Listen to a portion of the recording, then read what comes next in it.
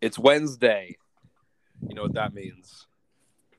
Welcome into Highly Disputed. My name is Dylan Bishop, and with me, as always, is Ryan Stickle. How's it going, Ryan? Feels good to be back in our usual midweek time slot or day slot here, Wednesday evening. We've been bumped around all over the place, what with the holidays and the sporting events. So it's nice, bit of normalcy here. Got some stuffed peppers in the oven, so we're doing well. It's good to hear. It's good to hear. Just ate dinner myself, so we're got some good food going on. It sounds like We're eating. we do be eating. Um, so I wanted to start somewhere weird today because a weird thing happened in the news just recently last night. And I had to bring it up because we did an episode on something similar. Uh, Jake Long, only a one-time appearance on the show, but we can call him a friend of the show. The show has been recorded inside of his house, at least from my end of things, the last couple months. With or without his knowledge. Yes, exactly. Considering he is my roommate. But when we had him on the show, we talked about the retirement, quote unquote, retirement of Vince McMahon, which was more of a resigning in shame sort of thing. When it was he was accused of sexual misconduct by multiple people. Not the first time, but I guess we live in a different era and different culture now, so it has some different consequences now than it may have used to, and also word spreads around a little better with social media. So I'm gonna go on this tangent real quick for a second. I think the problem with like when people talk about cancel culture is I don't think people's feelings have changed all that much.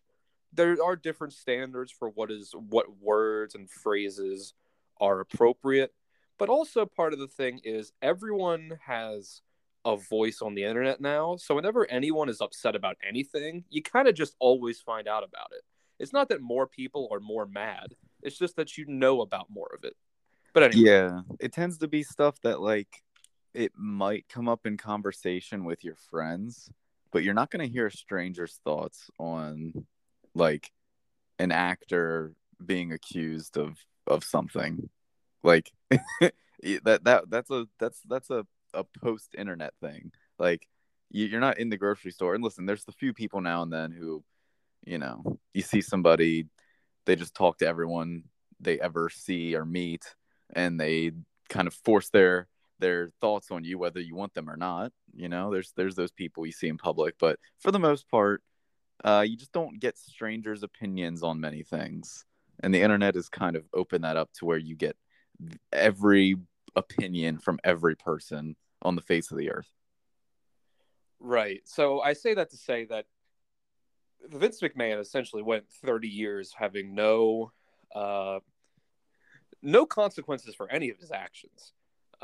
Things like covering up supposed child sexual assault among one of his referees, allegedly committing sexual assault against the one female referee that they had, other instances of misconduct, this and that, financial crimes, maybe steroid abuse, running rampant through his company, things like that. But he went a good long time just avoiding all the consequences for this. And here last year in the summer, he actually did step down after these allegations came out. And we talked about it on this show because it was a very interesting story. And we kind of toe the line between sometimes being a wrestling podcast in very weird ways. Mostly my doing, sorry.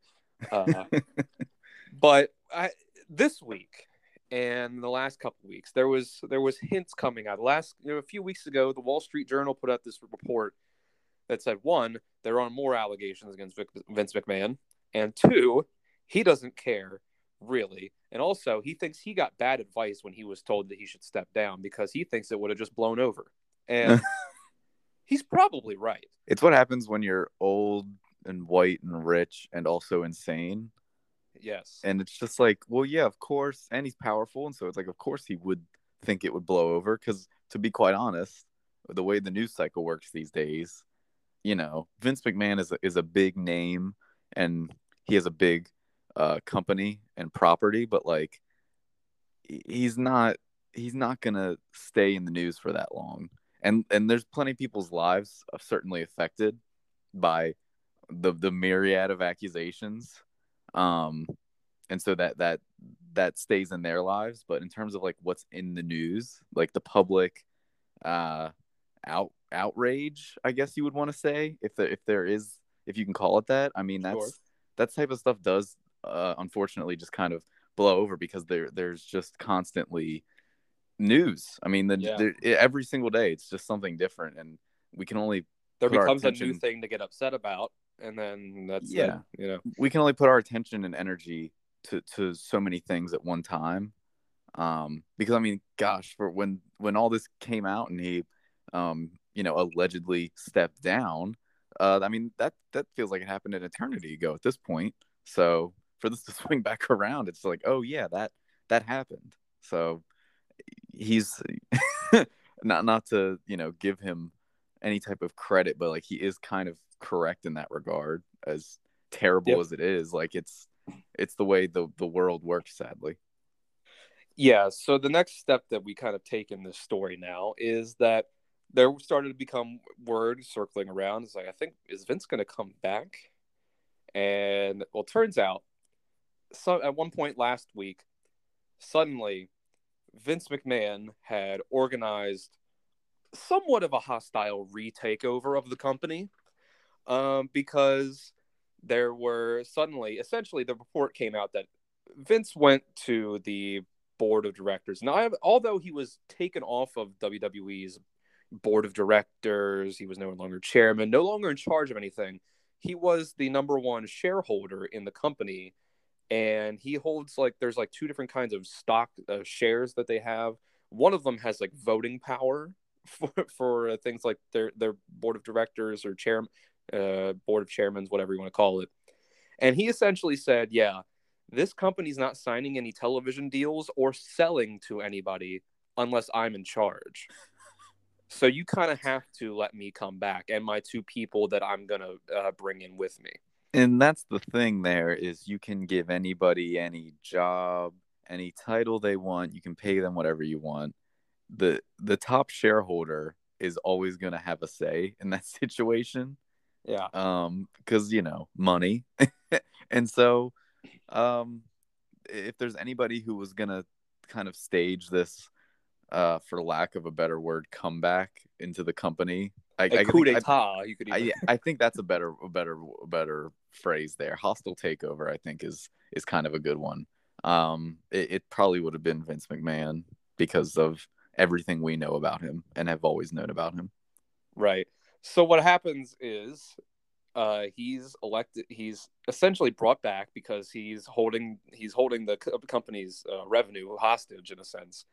And he's added back to the board, made the new chairman of the board after his daughter resigns yesterday. She was one of the new co-CEOs after he left. It was essentially his daughter Stephanie McMahon and Nick Khan, former sports agent, were the co-CEOs, and then Triple H, the former wrestler and Stephanie McMahon's husband, was made in charge of actually writing the shows. And yesterday in the evening, it came out Stephanie McMahon was resigning because she had gone on a leave of absence. And then when Vince was ousted, she essentially was like, well, she had to come back because someone had to help run the company, basically. And now that he's back, she's gone. So it was like, oh, that's a really weird thing to have happen. Just it's very interesting. And she had this like kind of Freudian slip in a conference call or something, like a media call, where she said, well, yeah, of course there's going to be some animosity towards him coming back. I mean, some, angst or anxiety. But anyway, we get to the reason that we're bringing this up on the show. Vince, when he came back, essentially the talk was that he's coming back to WWE to facilitate a television deal or strategic alternatives, which is business speak for selling the company. So he wasn't coming back to run the shows, run the whole deal like he was. He's just there to essentially sell the company. And at first, it seemed like a if I can't have it, no one can kind of thing. But it seems like the thinking here might be sell it to someone so that the company can be private and that they will let Vince run it as a private company instead of a public one that has to, concede to shareholders and show all their financial books to the SEC and things like that. So last night, there's a report that comes out that WWE may have found this suitor to buy WWE, and of all the people that would still have no problem with Vince McMahon running it after everything that has happened, it would probably be this company. If you want to call it a company, because it's the Kingdom of Saudi Arabia. And their public investment property or whatever the company is called, the one that owns Live Golf. Yes. They own Newcastle United. They own like the soccer league that has just signed Cristiano Ronaldo, things like that. And now seems like they really want to buy WWE, and they probably have more money than anyone else, and they'll probably be the ones that'll take it.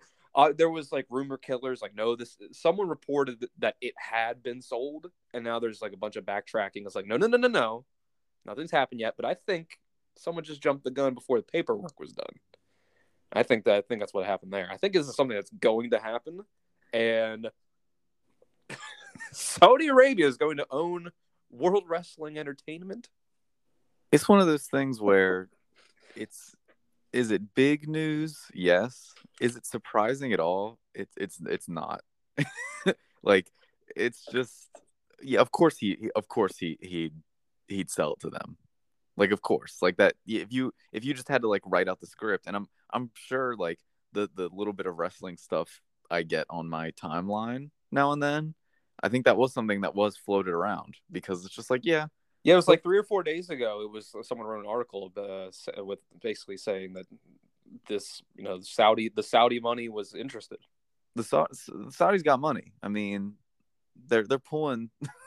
You think of how much money golfers make, right, on the PGA Tour, and they found a way to get like a ton of big names away from that and start their own in a sport where like the PGA Tour was it.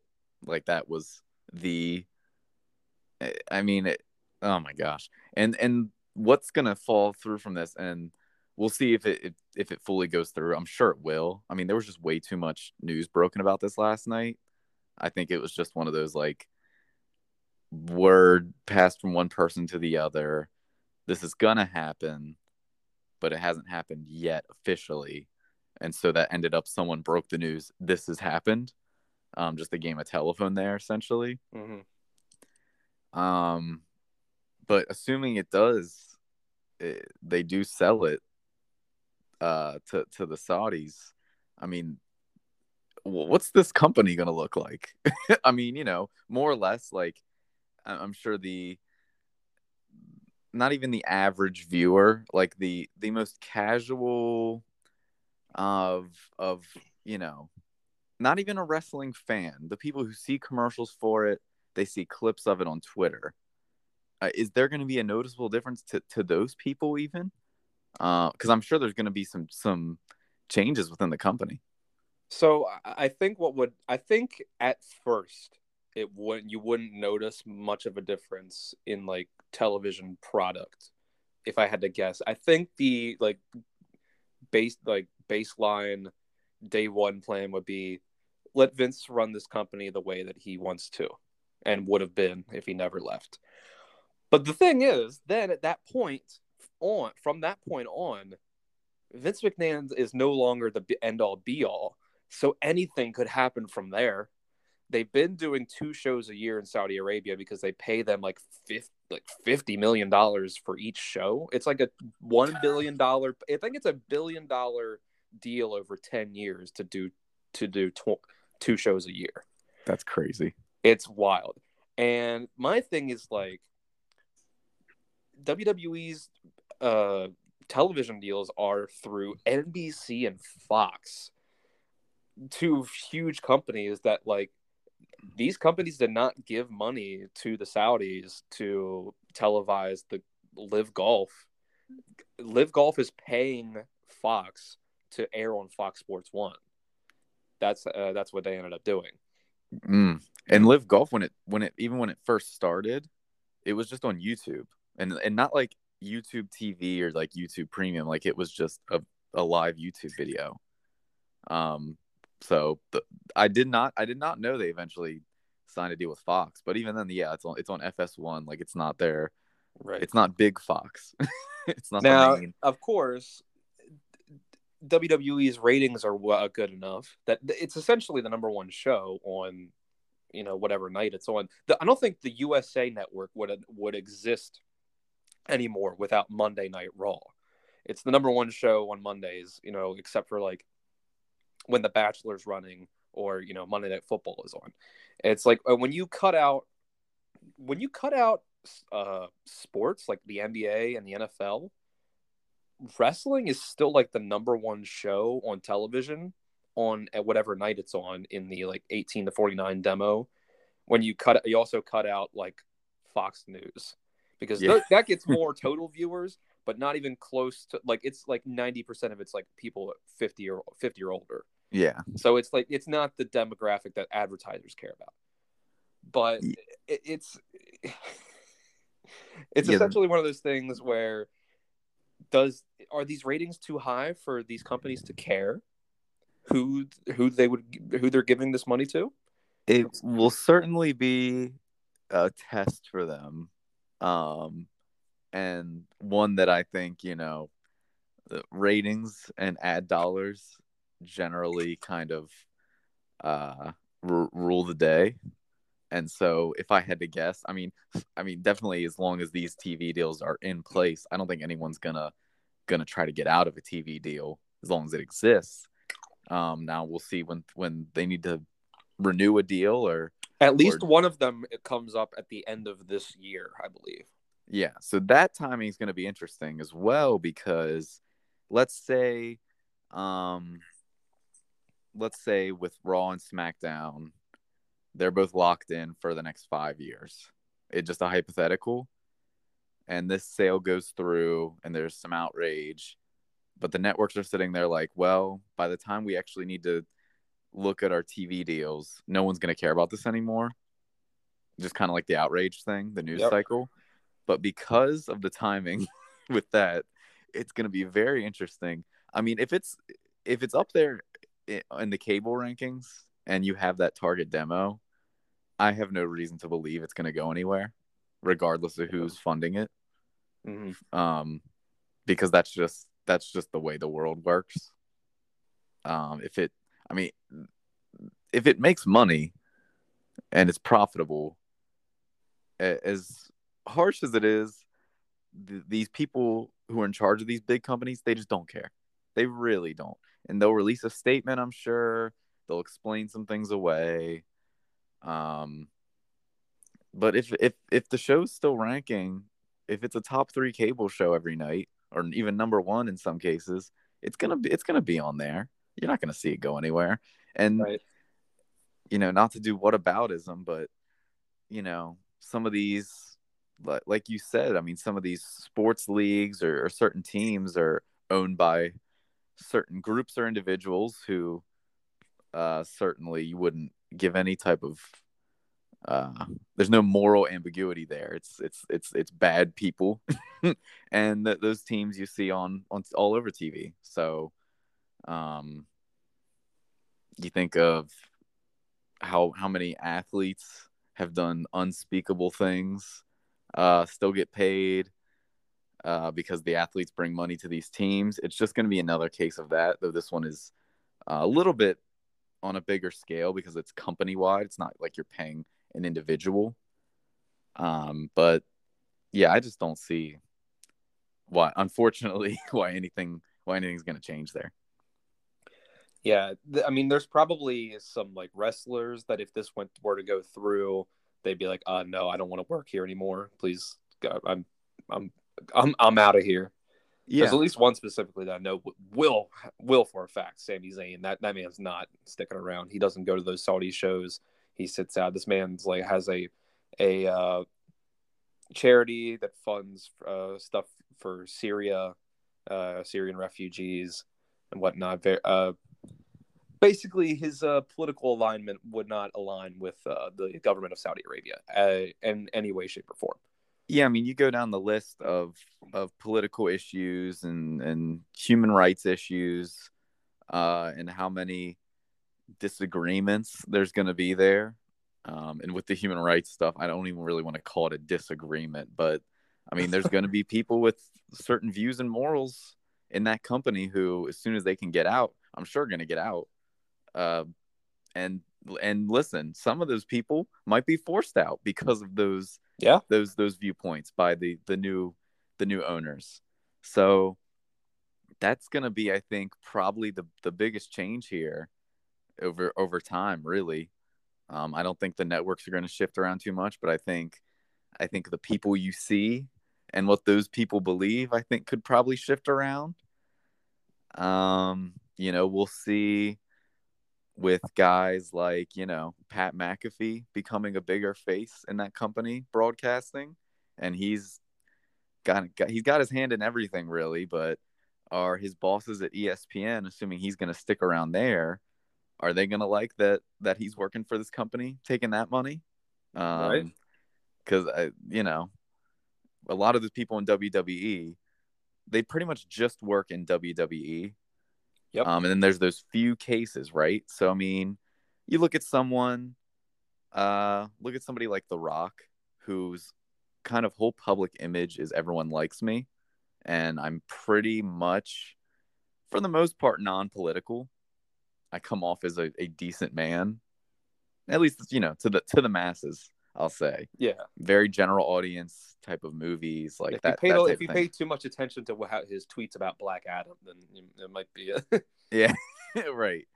Um, might change. But and that's for The Rock, there's no money issue with WWE, but in terms of how he is viewed by the public, that's something that could definitely come into play. Um, I don't think it would mess with any of his movie money. Uh, and maybe that's the biggest deciding factor for him. mm-hmm. But it's just going to be interesting where some people start taking stands here on both sides. Yeah. And then also you have the fact that this probably helps out Tony Khan over at All Elite Wrestling, where he can not only go to his next TV deal, which is like at the end of this year, uh, around the same time as WWE, and say, "Hey, I'm only going to cost like half of the price, if at most, for a TV deal, and I get like 70% of the ratings, and also I did not help perpetrate the attacks on 9/11." There you go. um you can't it's pretty simple when you put it like that. And I mean, beyond that, just the public controversy that's just going to come with all this, and I there'll be a big wave of it, I assume, but it's just going to be one of those things over time. It's just going to be something, you know, every few months it's just going to be some story coming out about the ownership wanting to do this, and there's the labor doesn't want to do this, and it's just going to be a big mess. I feel like, and at least for a few years, and then I assume the company will kind of level out, and they're going to have exactly who they want there, and it's going to be a lot of yes men, a lot of who don't care where their money's coming from, uh, and we won't hear Yeah. much about it at that point. But for the meantime, this first TV deal coming up, why would you? I mean, it's going to bring in the ratings. But again, if there is another property out there that's going to pretty much do just as well, and based on recent trends, it might be doing better within the next 2 years or so, or year, um, and is sometimes now winning in that demo. in viewership. Yep. Uh, you know, I don't know what that bidding war is going to look like, but I would just have trouble going with WWE at that point. And how long is this? How long is this contract with NBC Universal on Peacock to like have that whole library and everything? It's like five. I want to say it's 5 years. And Maybe, that's a no, big or I think contract. they just bought the library. I want to say they gave them $1 billion, and I think they might just own it. They just have it because I know the streaming deals. I mean, they'll pay $1 billion for something and then it runs out after a few years. You see that with plenty of TV shows like like Seinfeld and The Office and stuff like that, moves from service to service. But they also have the if you have Peacock, you get the pay-per-views, right? So that's So it is okay. I kind of thought it's a 5 year deal for okay. for $1 billion. For $1 billion. And do you know if the pay-per-view thing is the same deal, or is that like, I would assume it's the same deal. It's under the same umbrella. You get it's the back catalog and the live events. The Gotcha. So I mean, you figure that's going to stick around for its whatever its life is, whatever it has left. The next few that's years. actually what it now, because now all that back catalog of if the sale were to go through and say that not only does WWE own their own back catalog of wrestling streaming rights, it owns WCW, ECW, NWA, AWA. Like every company that Vince McMahon has swallowed up over the last like 30 to 40 years of like imperialism in the wrestling business would then also fall under being owned by the Saudi government. And who knows if they care at all about any of that. They might not care about preserving any of that. Right. Like, whatever. Yeah. And, if any of the content where they're like, we don't really like this too much, that might just be gone from existence. Right. So whoever archives this stuff, saves who's whether legally or illegally, and probably mostly it's illegal. Whoever's saving this stuff to their computers and on whatever websites. I don't even know how you go about watching old wrestling videos if it's not on YouTube. I'm not that much of an expert, but if it's not on YouTube or the WWE Network, and yeah, when it comes to American wrestling, at least, then I don't know where it is. There's going to be some probably illegal means there to find it, and who knows where that stuff's going to go. I mean, that's just another. So there's a lot of layers to this, and for the sale has not gone through. Let's I guess hope that it doesn't, and it goes to maybe some maybe just some like American fund. I would say that the other top option is Endeavor, which is who Dana White sold UFC to.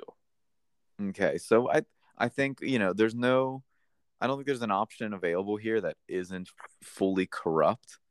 Yeah. Because the other options are like NBC, Disney, Amazon, like stuff like that. Disney, Amazon, Netflix, something like that. NBC is the one that's kind of like, why wouldn't you? I mean, you own the like streaming and like the back catalog of like the archives and the pay-per-views, and one of the two TV shows. Why not just buy the whole hog and for a one-time deal, and then you don't have to pay. You don't have to do any more billion-dollar streaming deals or TV deals.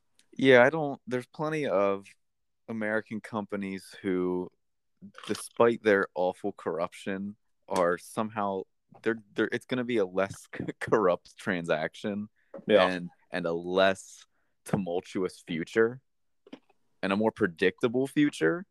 I mean, they've kind of just chosen the worst possible option here in terms of people who actually have the money to do it.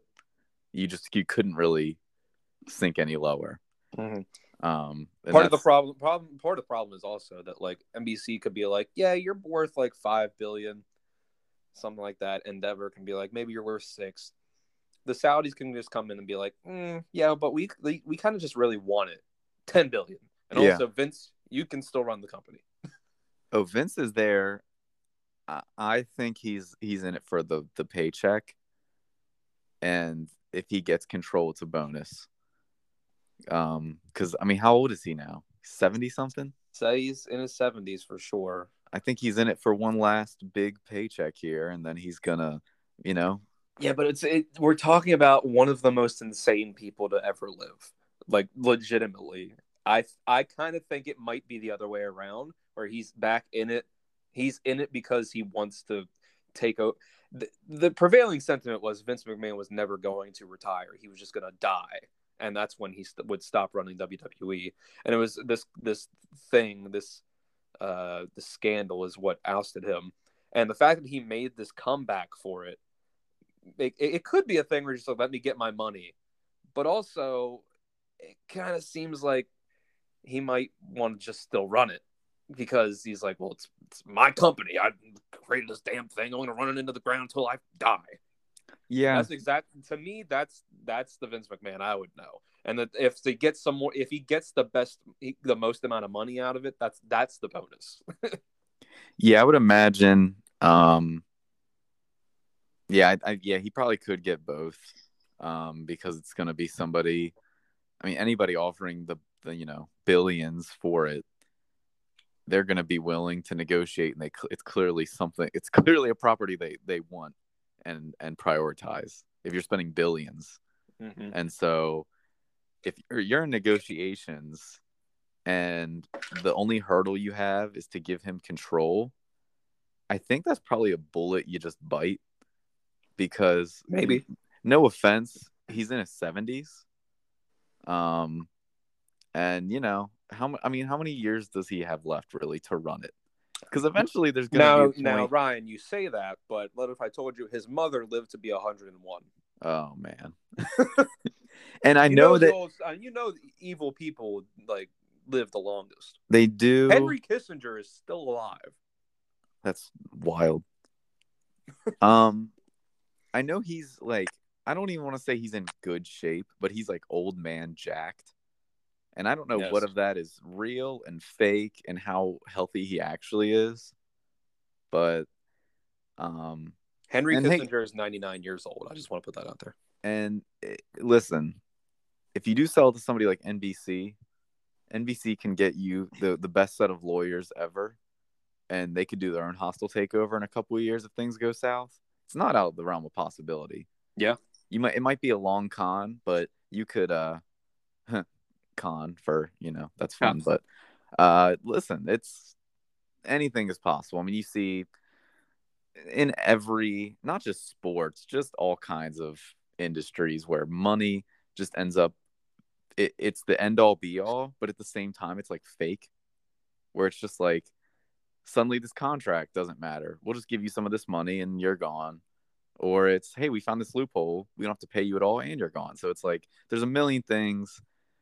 And I think that's probably the reason they've backed off the news, or at least there's been more reporters come in and back off of this news, because I think this is going to be a very long process, whoever this goes to.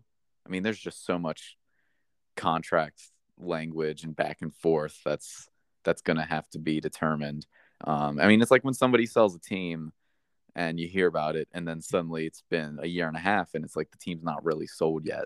So this is going to be an ongoing story here for probably the next year or so, in terms of actually handing the keys over to somebody else.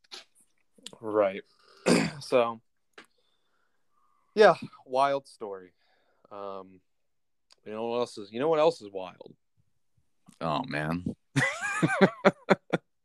Super wild card weekend. Oh, I mean, I had no clue where you were going there. I mean, what else could be wild other than the government of Saudi Arabia and Vince McMahon? Yes. Good transition there to I mean, man, what a fantastic slate of games we got coming up. Yeah, I know that we're going. Oh God. Oh no. Oh boy. Okay. So, where do we start with this? I think where we need to start is the game that we're not even going to see. I don't even know how many of these games you're going to see in general, but I know the one that both of us are not going to see. I will, because we're going to be out. I won't miss any entire games. But I'll miss like a good chunk of like the prime time, like the 8 o'clock games. Yeah, so we're going to be going to a friend of the show, Michaela Gilmer's showings of Avenue Q at the Hagerstown, Maryland. Well, it's not the Maryland Theater. It's next door to it, right? Pretty much next door. Yeah, the I don't know if it has an official name. It's the Black Box Theater. I don't know if that's just its name though, to be quite honest. But yeah, We'll figure it out. if you're a local listener, well, I can't even really promote it because it's completely sold out. So there's really no point. But So, hey, your loss. Yeah, if you're a local listener, you're too late. Sorry. Get the next one.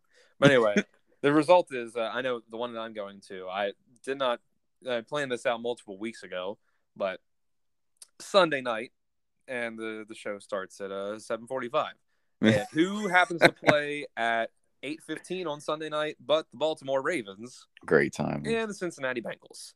And it's another week of will Lamar play and will he not? And after today, Wednesday, where he did not practice once again for like what did they say, 38, 39 days now? It's been since he last practiced. Been a good month plus now, yeah. With his sprained PCL, it looks like he's once again not going to play. And rumors started to swirl of, is this a contract thing? Is he just holding out because, he wants to get his contract or whatever, or he doesn't feel valued by the team, and so he's not gonna come back. He's just gonna sit this out and then leave in the off season, or at least a request that they, if they're gonna tag and make sure they trade him. It's kind of just seems like he's just hurt, and it's just taking a while to recover. It's a grade 2 PCL sprain, which apparently takes about 4 to 8 weeks to come back from. And by that measure, it's been about 6. I think he went down in the Broncos game, and when they won that game, they ended up going to 7-4, which would put that at 6, going on the 7th week. Okay. So it feels like every week there's like, well, he's looking better, we're hopeful, and then he doesn't play. Yeah, the past couple of weeks we've heard that. Like even early this week, there was like some Adam Schefter type of character said, yeah, things might be looking pretty good. They might be leaning toward Lamar's playing this week. And then today, like it was all completely shut down. Like he's not practicing. I saw another report basically talking about like, I don't know what this report was supposed to be. I forget the guy's name, but he basically said like, yeah, I talked to some guy on the field this season, and he specifically said to me, Jim Trotter, I know who you're talking about. Yeah, you know what I'm talking about? And it was like, yep. I was like, this feels weirdly specific, but okay. Basically saying like some guy, anonymous player he talked to had the same injury early in the season, and he was cleared to come back, and he was playing through it just because he was kind of expected to, but he still was in some pain and discomfort. His team was in the playoff hunt. I remember exactly what you're saying. He said, I sprained my PCL. I came back because my team's in the playoff push, but I'm still not right. Yeah. And based on everything I've heard, rumors and otherwise, I'm gonna venture a guess here that Lamar is cleared to play and cleared for football activity, but he's simply saying like, my knee does not feel good. And so I think you're right. And so they're just like, okay, because if he says his knee hurts and he doesn't feel comfortable, like what are you gonna do there? You can't force him to play. And it I believe the knee still hurts. I believe he's not 100%. If he absolutely had to, could he play? I mean, we're in the time frame we're at, probably. But what would that even look like? Because he is a guy who's gonna have to scramble around a little bit. And if he can't do that properly, he's just gonna risk getting hurt further or get hurt in a different fashion. Yeah, that's what I said. I said, I think if he were to come back, it sounds more and more like if he were to come back this week, he might end up RG3ing himself. Yeah. And so we don't want that. I see no reason to come back until you're fully healthy. The team's really good, but even when he was in there, the offense is just inconsistent. Like they get the running game going, and then you're like, all right, this is great. And then suddenly it's like, oh, the game's over. We scored like, you know, 19 points or something, which for them it's been enough. But you get into the playoffs and you can have a great defense, and you're facing Joe Burrow and Josh Allen and Patrick Mahomes, and those guys against great defenses can still score like 24 to 28 points. Oh yeah. And so if you're the Ravens, even if Lamar is healthy and you're going to go out and maybe score 21 points, it just still might not be enough. Like it's not like a Lamar comes back, surefire Super Bowl run, like we're going to win it all. And so for him, especially for that risk, because we've heard so much of him, and that's another thing that's been reported on is someone will interview him and ask him, well, would you rather have, the all pros or Pro Bowls and big contracts, or would you rather have a Super Bowl? And he says a Super Bowl because he wants to win. Mm-hmm.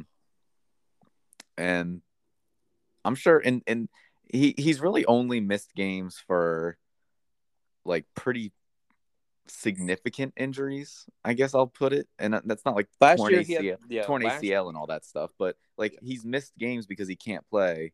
I'd imagine, because I mean, prior to last year, he's been pretty healthy in his career. Oh, there's my stuffed peppers going off. He's been pretty healthy in his career, and so he's probably played banged up for a good portion of it, especially late in the season. And so for him to be sitting out like this, I mean, he's got to be in some pain and some discomfort, and he understands that it's just not worth it for his future to go out there. Yeah, I mean, he had the bone bruise in his foot at the end of last season, which apparently ended up being a pretty bad injury. And he missed like the last 5 games of the season. They just about lost out, missed the playoffs, and then he had this injury this year. It almost sounds like when he gets injured, not necessarily injury prone, but when he gets injured, he doesn't recover as fast as some other guys are able to. Which maybe it's a small sample size, so maybe that's not the case, and it just happens to be these injuries have been worse than you might have first thought. Yeah, and there's levels. I mean, you can have 2 guys with the same injury, or the same person with the same injury, and it can be at different levels. Right. There was there's a reason, like there's this a reason injury. we don't have like a strict number on injury. It's like 4 to 8 weeks for this one. That's a pretty good time frame there, because like when you sprain something, it's just hard to tell how that's going to heal up. And even once it's healed up, which it might be technically healed, you don't know how long the pain's going to linger. You don't know how mobile you're really going to be, because it's not like he's Phillip Rivers just standing back there, right? He's not Donovan McNabb playing on a broken leg. He's one of the best mobile quarterbacks in the league. Probably when he's healthy, he's as elusive as anybody in the league, quarterback or otherwise. Yep. And so if he doesn't have that in his game, and teams know that, he's a sitting duck back there, right? And you can run the ball you want, but all it takes is one drop back, and he's a step slow, and suddenly he's right back to square one with being out 4 to 8 weeks. So that was really the thing. That the original thought was 1 to 3 weeks when this injury came out, and so that's the timetable for a grade 1 PCL strain. Turns out this was a grade 2. That's when you start to get to the 4 to 8 weeks. It's like how bad was the strain or sprain or whatever. So that's kind of what plays into that, I think. And people tying this into the contract thing, I don't. And then also there was Roquan Smith this week getting his contract extension that people wanted to tie into the Lamar thing. It's like, oh, they'll pay the linebacker, but not the quarterback. It's not really related. I mean, Lamar has said that he's not going to negotiate during the season. Roquan clearly was willing to. And this was a $20 million a year, 60% guaranteed contract. versus the hang up for the Lamar's contract has essentially been Lamar wants a fully guaranteed deal like Deshaun Watson got. And I think the Ravens' comeback to that has been kind of like, hey, I mean, that's kind of has been, well, that's the Browns, and that's kind of we can't just go off of what they do, what they did. That's an outlier of a deal. Let's go off of what Kyler Murray got, or let's go off of what Russell Wilson got. Like, we'll give you such and such a guaranteed amount of money, but not 100% guaranteed contract. Right. And from the team's perspective, I understand that's fair. They're trying to cover themselves in case something were to happen. But at the same time, this isn't just any old player we're talking about. You're talking about Lamar Jackson, a guy that clearly is one of the more valuable players in the league. Unanimous MVP of the league 3 years ago. The last time that you had a fully competent offensive line behind him with a couple of, good offensive weapons, and before Greg Roman's offense got completely stale, which it always does after about 2 years at offense coordinator. And so now you're looking at a situation where you really want to finagle over percent of money that is guaranteed? Like, do you not trust the man enough to give him all that guaranteed money? What do you think is going to happen? Right. And like, outside of this, like he's been fairly healthy. Like, his injuries aren't just random things. Like, he's not just running and suddenly he pulls up and he pulled a hammy. Like, these injuries are from hits and throwing the ball, not and from running. Yeah, and like it's just regular quarterback stuff. And and the thing, at least with Deshaun Watson, is the market is the market, whether it's an outlier or not. Somebody has to be an outlier, because if you're the first person to do something, you set the market. I don't know why the Browns did that, but they did. And so that's, if you're a great quarterback, and he's certainly better than Deshaun Watson is, that's what it is. And if the Ravens don't give it to him, somebody will. I mean, if they got the cap to do it, and they're in a position where they need a quarterback, absolutely. Because why wouldn't you? Kirk Cousins got a fully guaranteed contract from the Vikings. Yeah. And when they signed him. Yeah, it just doesn't really make sense to me. No. And listen, and if it's not him on Sunday, it's just hard to see them advancing. No. So we'll see if this story, how things transpire from here on, because after Sunday it could be not the season anymore. And then we'll start getting into some talks there, but or some negotiations. It's starting to feel like momentum's going towards Lamar not staying in Baltimore. And if that's the case, listen, I'm not too prideful to switch teams. I'm not. I'm not afraid to do it. I almost did it before they picked Lamar. I'm not gonna. I think the concept of you just have to be the fan of this team, and you have to be a fan of this one team for the rest of time until you die, because that's just what you do. You stick by your no. I don't work for the Ravens. I don't have family that run the Ravens or own the Ravens. I have family from Baltimore, and that's the kind of thing that would always keep me with an emotional investment in the team itself. When it comes to actively rooting for them, caring about them, having them be my one end all be all favorite team, I don't have any obligation towards a team. Go O's. Who the fuck do you think you are that I can't stop liking you at any point in time just because I'm from the area? I don't have to care about you. The sports fans are psychopaths. They just being a sports fan in general is just one of the stupidest things in the world. You put all this emotional investment into this, and what are you really getting at it? I mean, pretty much it's pretty much disappointing all the time. But you wait for that 1 year. Yeah, literally one 32nd of the league, their fans are happy every year. 30 seconds of of the Yeah. fans. I don't know what percentage that is, but I'm sure it's like 90 something. Though Lions fans might be happy right now. That's true. They might, and they'll be pretty happy. But yeah, I'm not too prideful. I was ready. Like, listen, if I have to deal with another year of Joe Flacco, I'm done.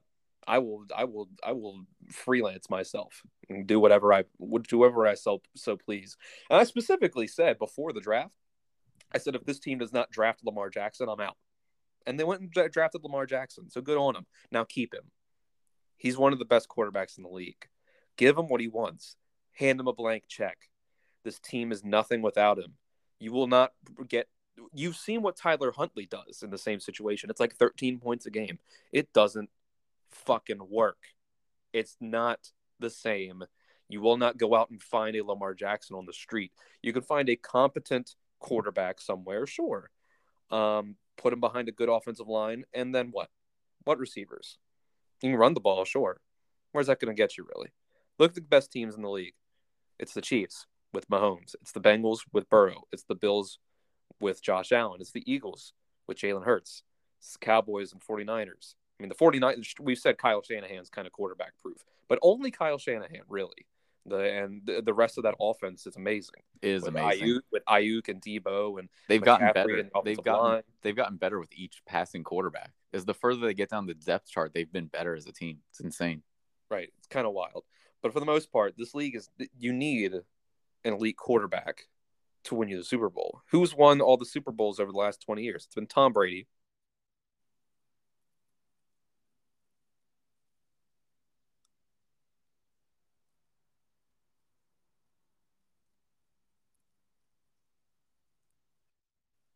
So, yeah. What are you going to do?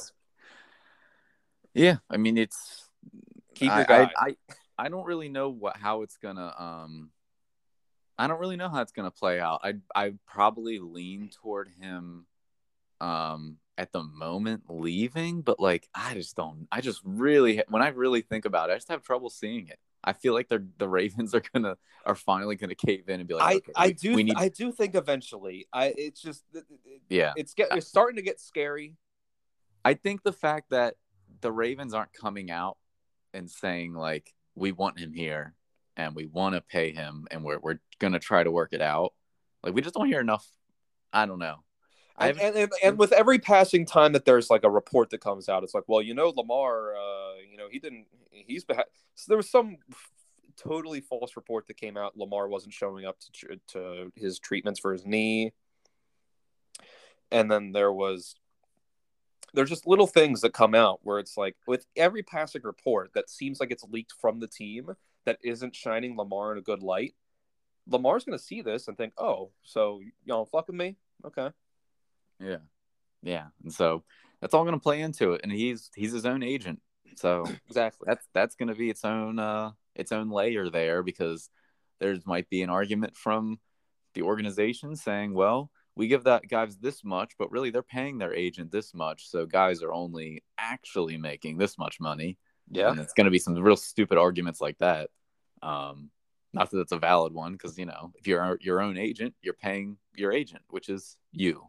So, but I guarantee you that's something stupid that somebody suggests. I don't know if that will actually be presented to him, but it's just another one of those wrinkles in the situation.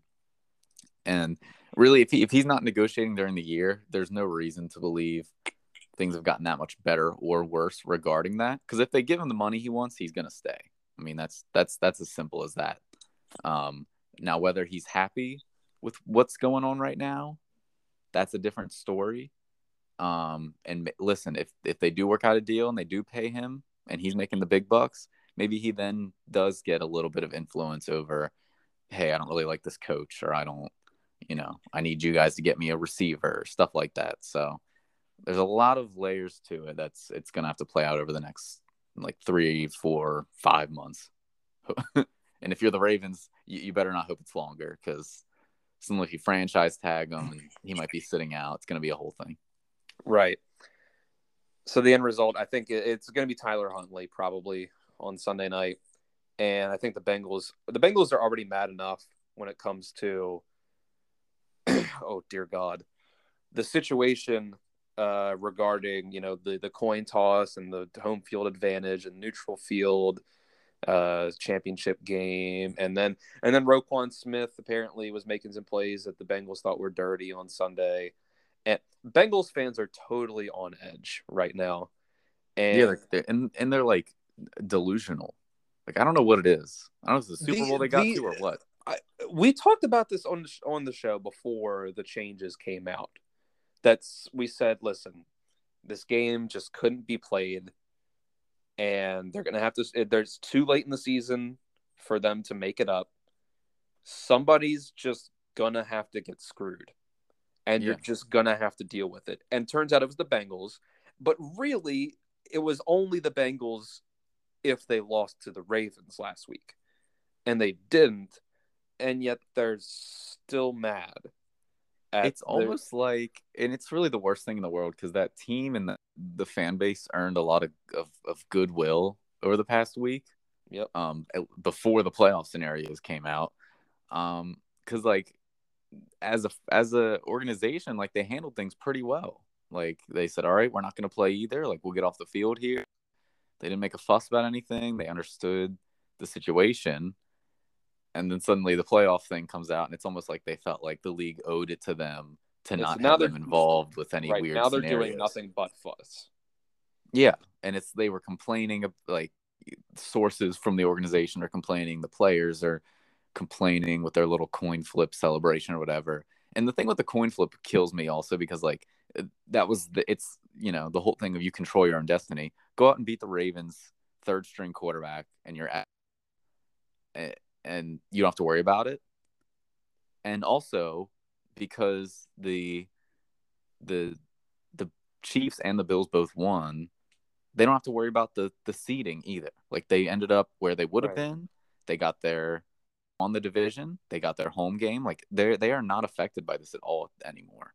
And yet they still want to complain. Their fans are pulling over on the side of the road to make videos about it. Just ridiculous. Just get over yourself. And that was the thing with like the coin toss thing. It was like, oh, you name us the AFC North champions, but we might not get a home game. We might have to. It's like, well, if the Ravens would have beaten you would have lost that game to the Bills if it played out, you would not have been the AFC North champions. It would have been the Ravens. So there was a game that didn't get played, and then there was a game that was still to be played. That if it played out, you could have still lost the division. So it was like, okay. So if let's say the Ravens won that game, and the Bengals are mad that they lose out on a home game because of a coin flip. It's like, well, you should be glad you still had the coin flip, because you could have had to play the Bills and lost to the Bills, and you wouldn't have any shot at the division championship, and you would have just been that wild card team anyway. But and even regardless of all that, I mean, it's just it was a fluke situation. It's not like this is some new rule the league instituted. Like, this is going to happen once, and hopefully deesn't ever have to happen again. So deal with it. Like, your playoffs, whether or not you have to go to Baltimore to play the Ravens or play them in Cincinnati, and whether you have to go to Buffalo to play the Bills, or if you have to go to Kansas City to play the Chiefs, or if they come to Cincinnati, or if you have to go to Pittsburgh to play one of them for some reason, that stuff is way, way less important than like making sure that you did the right thing after a dude had a heart attack on the field. Yeah. And was like laying there dead for 10 minutes. And I guess now they're probably going to, play the underdog thing throughout the whole playoffs, which, if they advance past this week, they are just going to be underdogs. So, just deal with it. I mean, gosh. It's like, sorry, a guy almost died. We got to work around it. Someone's going to get screwed. I'm sorry that it's you. Yep. If it were the Ravens, I would have said, well, what are you going to do? Yeah. I mean, that's just how it is. It's 1 year also. And you had your Super Bowl run last year, and it was fun, I guess. And you know what they did on that Super Bowl run? After the wild card round, they won all road games. Yeah, and also like Grow up. they won the wild card round because of some like weird fluke official screw Yeah, up. that's So true. it's like you already gifted an entire playoff run basically, and your team is like you're pretty much the same team anyway. Like just go out and win games. Just shut up. Yeah. Anyway, that's your Ravens Bengals preview Sunday Night Football. Other than All that, right. though, I mean, there's a lot of Wild card. Okay. yeah, Yeah. the matchups on paper. Just look at the team names and think of how those teams look this year on a whole. And all the matchups look solid. But then you kind of go through and you look at where those teams are at now and some of the quarterbacks are starting, and it's just like, ooh, Yeah. Like not you great. start off with Bills, Dolphins. Um, that was fun twice this year, but also twice this year it was Tua versus Josh Allen, and now it's going to be Skylar Thompson versus Josh Allen. Yeah, and it's not going to be good. And if they do, and see, here's the thing: even if it's a close game, you still just don't want the Dolphins to win that. You don't want another week of do we first off have to worry about Tua being in a game, which I don't think anybody outside of insane Dolphins fans, I don't think anybody wants to see that this year. Like, let the man rest. I don't know if I want to see that ever again, man. Tua might Yeah, need to retire. yeah, and Three and concussions in 1 year is like bad. very very bad. And we don't want to see the division round with Teddy Bridgewater or Skylar Thompson. We just don't want it. So that game's a laugher. I guess the 49ers. late Yeah. the Yeah. late game is what do we have? Yeah, it's So 49ers and actually, Seahawks, right? yeah, Bills Dolphins is Sunday. Ravens Bengals is the Sunday night game. Bills Dolphins is at 1 o'clock on Sunday. We'll just stick. Let's wrap up Sunday. 4:30 is Vikings Giants. Or you know what? Let's wrap up the AFC real quick. Jaguars Chargers on Saturday night on NBC. Probably the best game. Yeah, it's a 1 point spread. Like of all the games And this weekend. it's the Chargers are a 1 point favorite on the road. It's Trevor Lawrence versus Justin Herbert. I mean, is this the only game this weekend where you can look at both starting quarterbacks and say these are both good quarterbacks and they're both playing well right now? It might I be the guess it only one. depends on how you feel about Dak Prescott and Tom Brady. Yeah, and I don't feel very good about either of those quarterbacks right now. They're both good, but See, you might be able to say that about Brock Purdy and Geno Smith, but the 49ers are 10-point favorites I against will the say Seahawks. at least this weekend and as we sit today, it's the best I've ever felt about Brock Purdy and Geno Smith. But it's the 49ers are really good, so it's just going to be like, okay, like they'll probably come out and win by 10 or something and just it'll be like a sleeper. Yeah. So I think the Jaguars destroyed the Chargers very early in the season. It was like week 2, 3, 4, somewhere in there. That might as well be 2 seasons ago. It might as well. The Jaguars went like all the way down and all the way back up since then.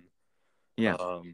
That was back. Yeah, that was back when the Jags were like initially good, and then they were bad, and they were good again. I want to say that was week 2, and it was after they lost week 1 to the Commanders. Very early in the year, yeah. But those teams have pretty much leveled out. I think the Chargers are about where they are expected to be, and also where they should be based on the talent they have. Yes.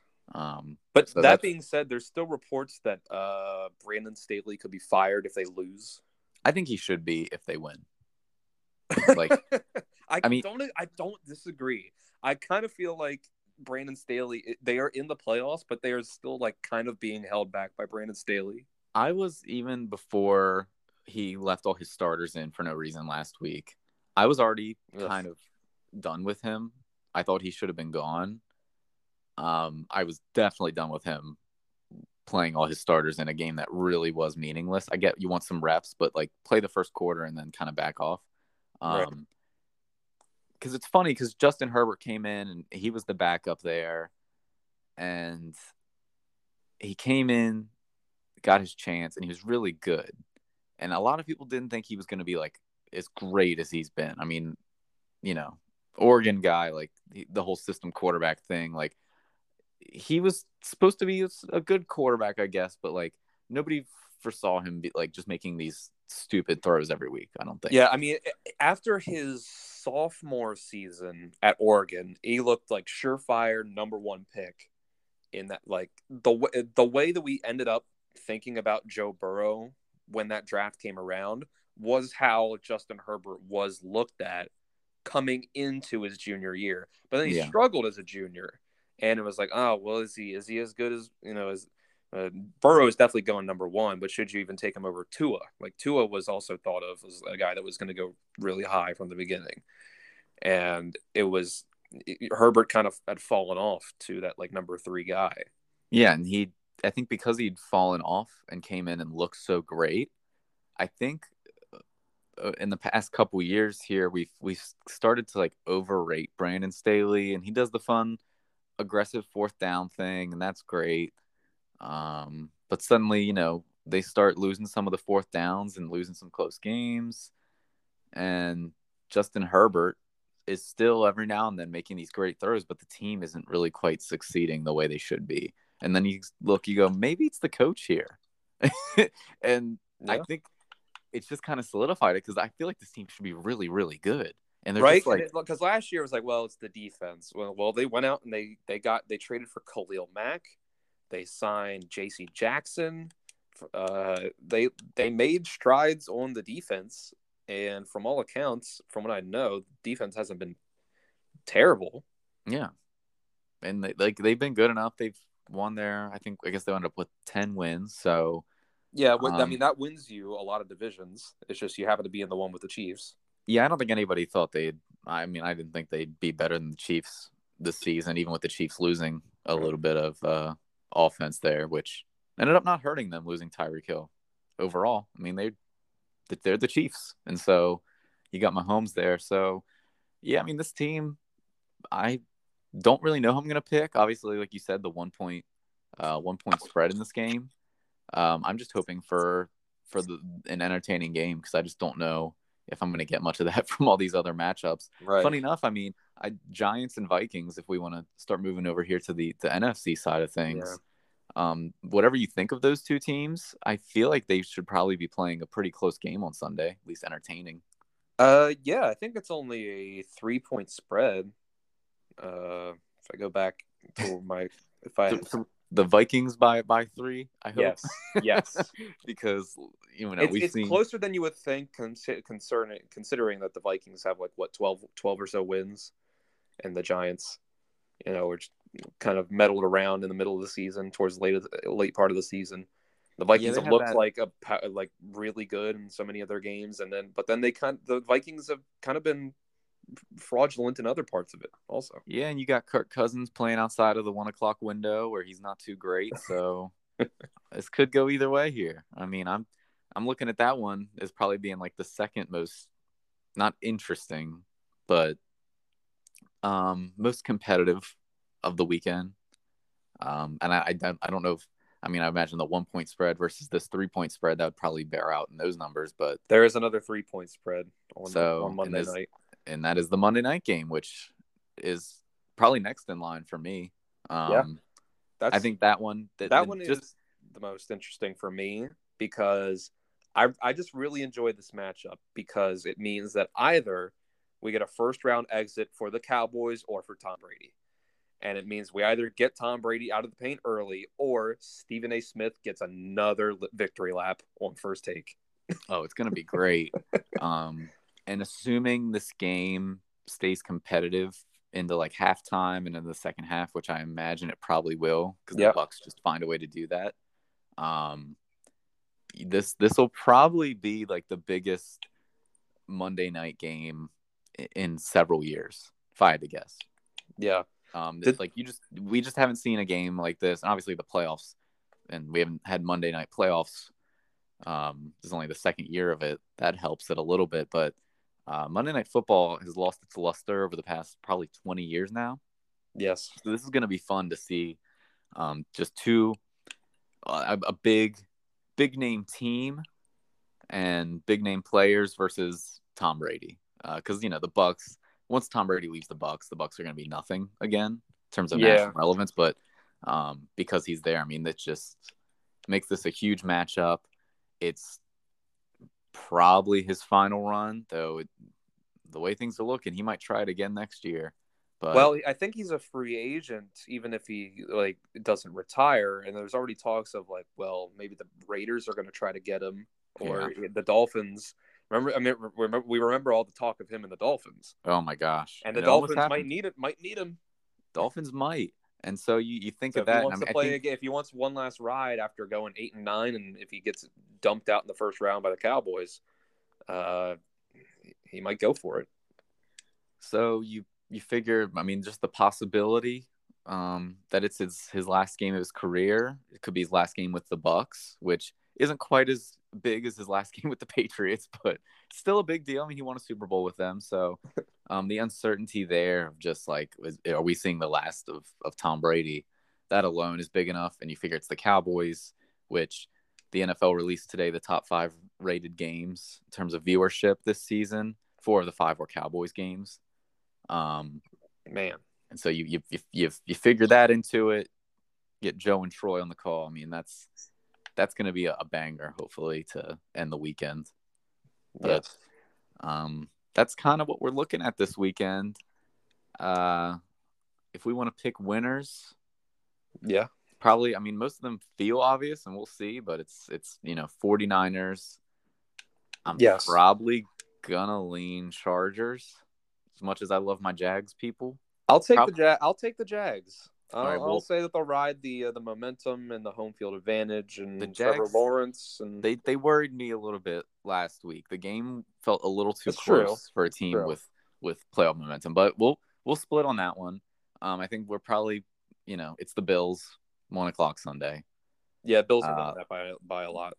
You figure at least I figure the Vikings will probably win on a field goal late. It's my guess, or like a Justin Jefferson touchdown late. Yeah, I think it's going to be close. I think the Giants will put up a fight, but I think the Vikings can cover. Sunday night, Lamar's almost certainly out, and if he is back, he's not 100%. You're probably in Cincinnati. Gonna lean Bengals there, though. Playing a team twice in a row. I know the weird situation with starters being pulled, and they probably weren't showing their whole playbook last week, but playing a team twice can be hard. So I think we probably see a closer game than a lot might expect, but I'm probably going Bengals there. And then Monday night, this is a tough one because Tom Brady has devil magic and he wins his playoff games. He does. And the Cowboys are cursed and always lose games like this. It's true. But on paper, the Cowboys are the better team. So who do you go with?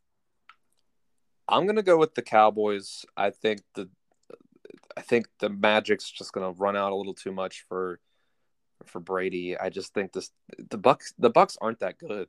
Yeah, I mean they're 8-9. They're 8-9, and they're only in the playoffs. It took them until the very last week of the season to lock up the division, when the rest of the division is the Panthers, Saints, and Falcons. Yeah, I'm gonna agree with you on that.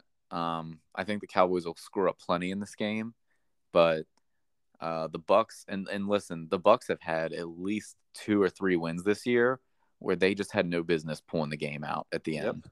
Between Tom Brady just being hyper accurate 7 yards down the field, plus some bad coaching decisions and mistakes by the other team, they've pulled some games out they really just had no business doing so. And I think the Cowboys having, despite their record, which is good, third best record in the NFC. Yep. Right? Is what they ended up with. It feels like they've backed into the playoffs. Dak's not playing his best right now. He's throwing a lot of picks. They should be, motivated to come in here and really play some good, hopefully clean football. You would think. And maybe that's been their mindset the past few weeks and hasn't worked out. You're losing to Sam Howell, all that good stuff. But I would have to think the Cowboys win it. And if they don't, listen, it's going to be hilarious. So both outcomes. Exactly. That's my mindset for that. Hopefully, I'm just hoping a lot of close games. That's all we can really ask for. That's all I want. My team's not in it, so I'm just kind of chilling.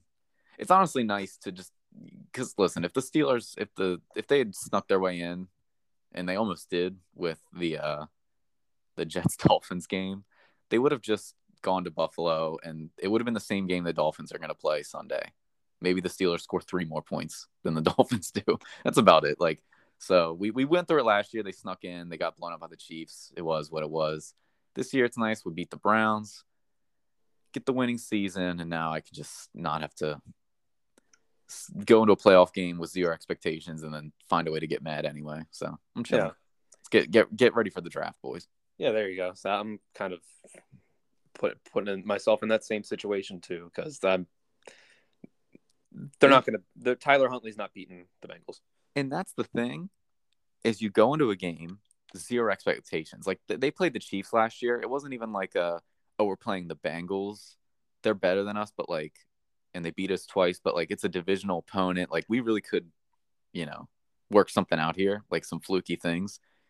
They played their best half of the season against the Chiefs in that playoff game in the first half. Yep. And it was like 7-0. And that was like the biggest.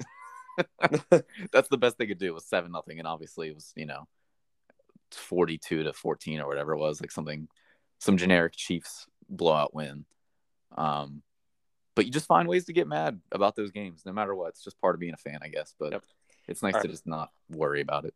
Yeah. All right. So we've set ourselves up with predicting Eagles versus Cowboys. Oh, man. 49ers versus Vikings.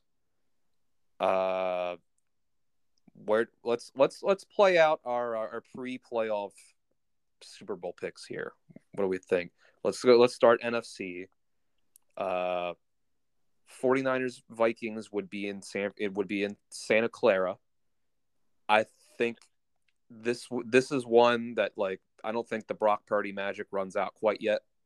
Yeah. When you're playing the Vikings and Kirk Cousins, I think you're on the same page there. Yep. Totally agree.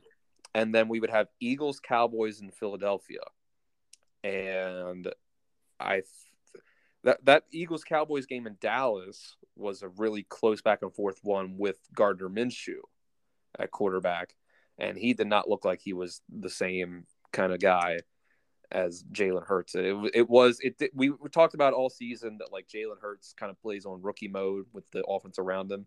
Yeah. It doesn't look quite the same with Gardner Minshew in there. No. Even with Gardner Minshew being one of the better backups in the league. No, I think that's an Eagles win, and it'll be competitive. I like the Cowboys more against the Eagles than the Bucks for whatever reason. I don't know. I guess it's a division thing. They're just gonna play a better game against the Eagles as soon as if they advance. That is. Yeah. So that sets up Eagles 49ers in the NFC side. I think that's the one where it's like, I think you would need a better quarterback here to get past the Eagles. I was gonna say the same thing. I really was almost gonna switch because I've been Eagles all year. Eagles have been the best team in the NFC. Yep. Like beginning, and they've kind of tripped up a little bit over the last part of the season, but it's been kind of with some injuries. And my worry was Jalen Hurts. Is he gonna come back, and is he gonna fit? And he showed me just enough last week. And last week, I know they're not. He's playing safe.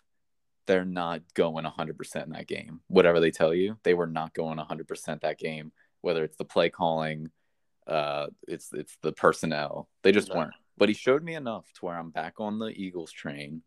And I think that's the game. You get Brock Purdy against that secondary on the road. Biggest game of his life. And that's going to be where it happens. So I'm Eagles all the way at the moment. Yeah, then we go over to the AFC side, and we would have Chiefs versus, I picked the Jags, you picked the Chargers, but I think either way, we both think the Chiefs are not losing to either of those teams. The Chiefs are pretty good. I think we can say that. Yeah, so I think they would move on. And then we would have Bills-Bengals. Oh, man. That's gonna be a week. That's gonna just be sad. And you know what the upside is? It would be in Buffalo, so it would have a different feel. I just don't want to see. I don't want to see Bills at Bengals ever again. I just feel icky. Yeah. That's a tough one, but I would have to roll with the Bills. Yeah, I gotta go with the Bills there for sure. So So that would then set up. that would set up the neutral field AFC Championship game with the Chiefs and the Bills. Please, please put it in Pittsburgh. I'm begging. That'd be so funny. And here's the thing: put it in Pittsburgh. Do not paint the end zones for those teams. Keep the Steelers logos everywhere, and just turn it into like make the game look the most like a fever dream you possibly can. Just make it seem like it's a Steelers game, but the Steelers just like forgot to show up, and they needed a replacement team. Put like a video, like all the same like videos they play, like the first down graphics. Play Renegade at the end of the third quarter. Yeah. You know what's funny is if they did, they probably would play Renegade like at some point. They would almost have to, right? But they'd play because it's neutral. They'd play it once for each team. There you go. That would be hilarious. But I don't know how you feel about this one. This is how I felt before the whole Bills situation, because I think that does change things. The team is just a different mindset going through these games right now. Like there's an added meaning to the games for them and an added motivation. Not that they needed more, but like there just is that extra level for DeMar. But before all this happened, the Chiefs, they're great. They mess around and win games because they just can make the worst plays ever and still play great football 90% of the rest of the way.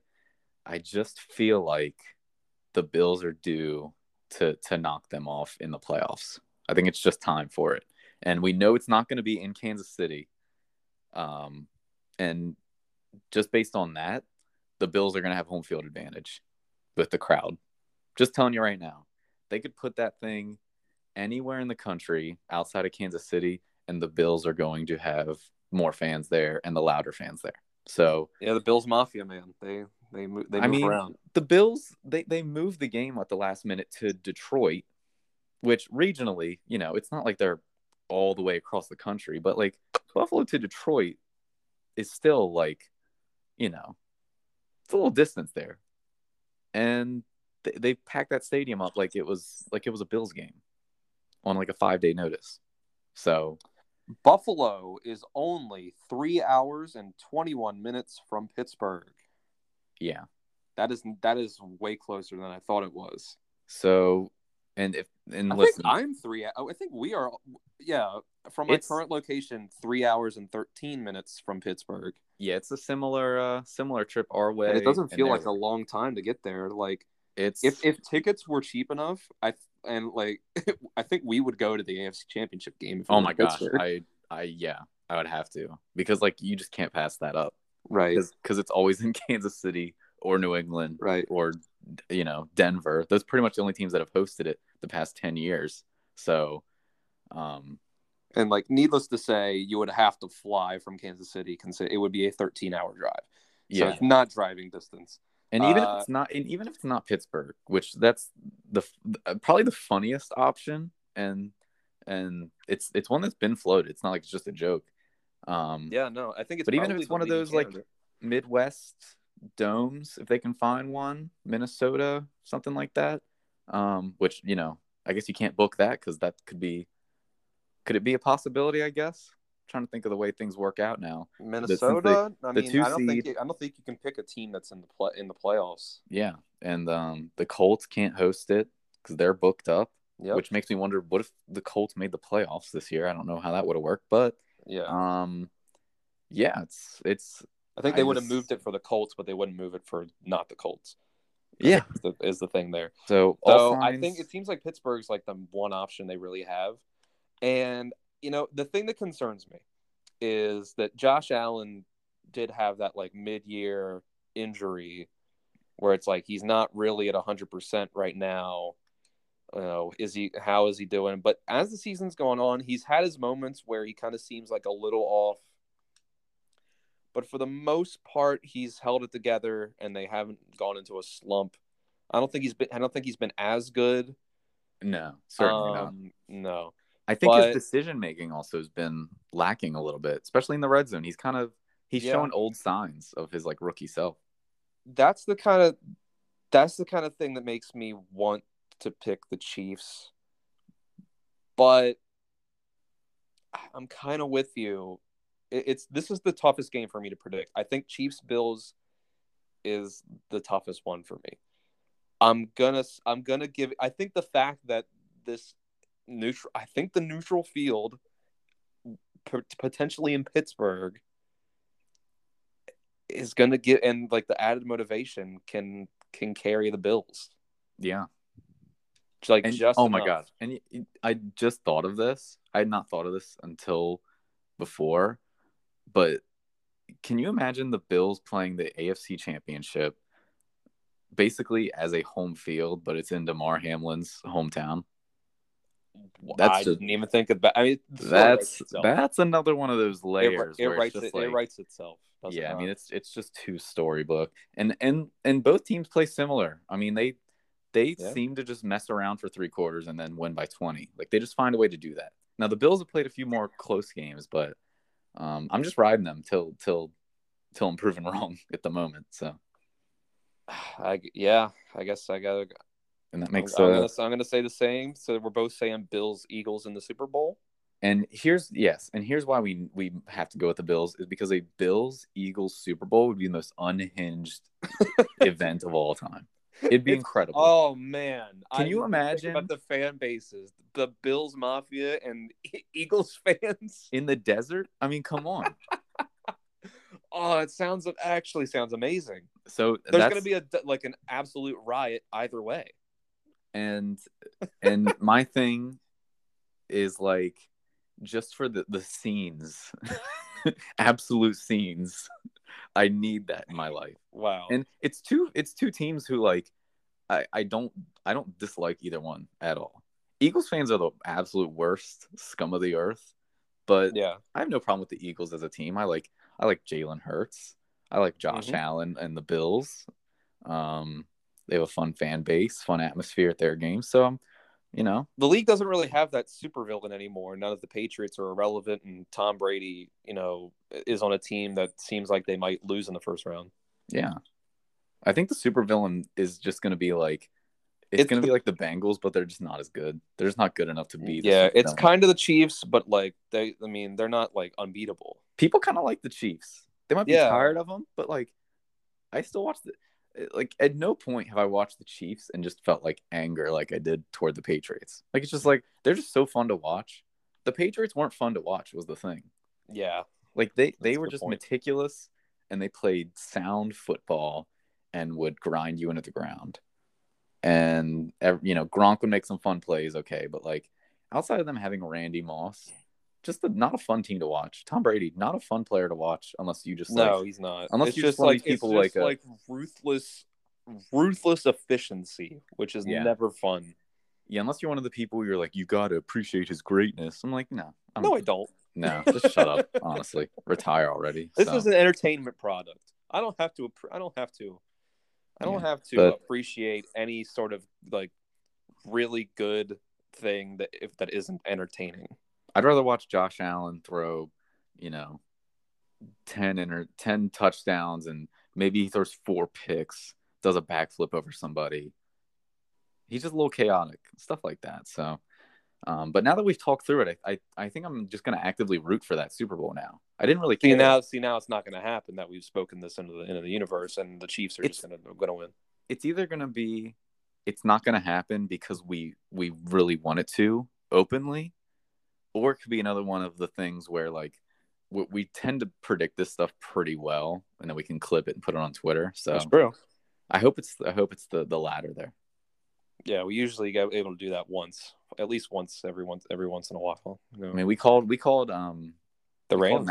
We called Matthew Stafford winning a Super Bowl as soon as he went to the Rams. So yeah, at least the NFC Championship, if nothing else. But I think we'll call the Super Bowl. I like that. There's it kind of feels nice going into playoffs now, where I'm like, boy, it doesn't feel like there's just like an existential dread hovering over. Like, oh, this team is gonna win. We all know they're gonna win. And it's not like when the Warriors were going in the NBA and when the Patriots Oh man, yeah. in a few years ago.